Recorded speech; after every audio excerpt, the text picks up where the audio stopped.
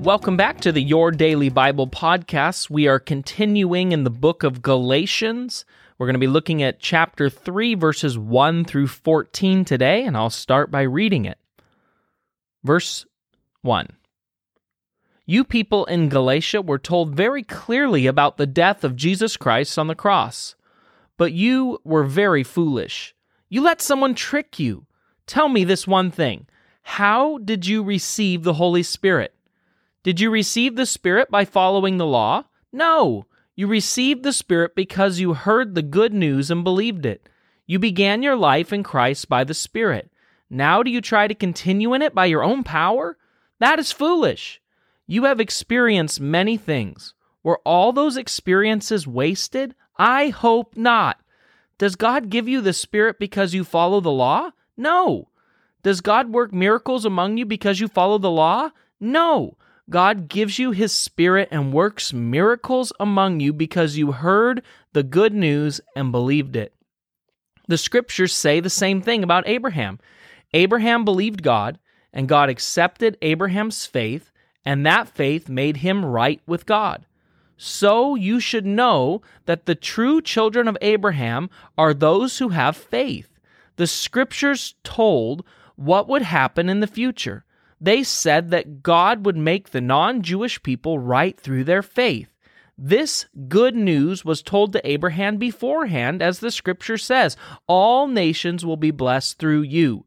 Abraham believed this, and because he believed, he was blessed. It is the same today.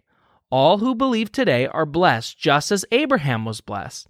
But those who depend on following the law to make them right are under a curse because the Scripture says, anyone will be cursed who does not always obey what is written in the book of the law. So it is clear that no one can be made right with God by the law. The Scripture says, he who is right with God by faith will live. The law does not use faith. It says a person who does these things will live forever because of them. So the law put a curse on us, but Christ took away that curse. He changed places with us and put himself under that curse. It is written in the Scriptures, everyone whose body is displayed on a tree is cursed. Christ did this so that God's blessing promised to Abraham might come to the non-Jews. This blessing comes through Jesus Christ.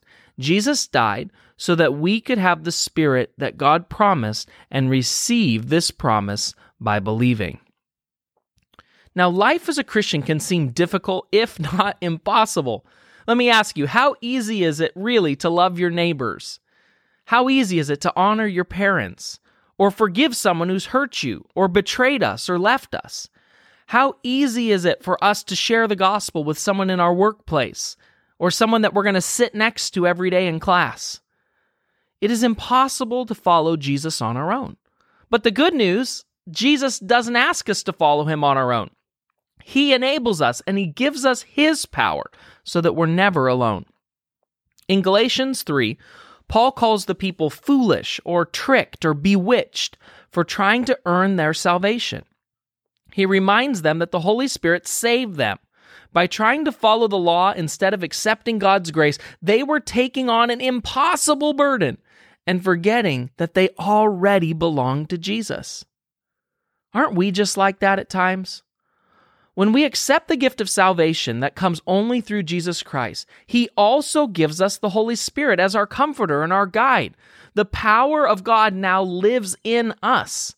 But instead of tapping into that power that enables us to follow Jesus, we often slip back into our old habits and return to self-reliance.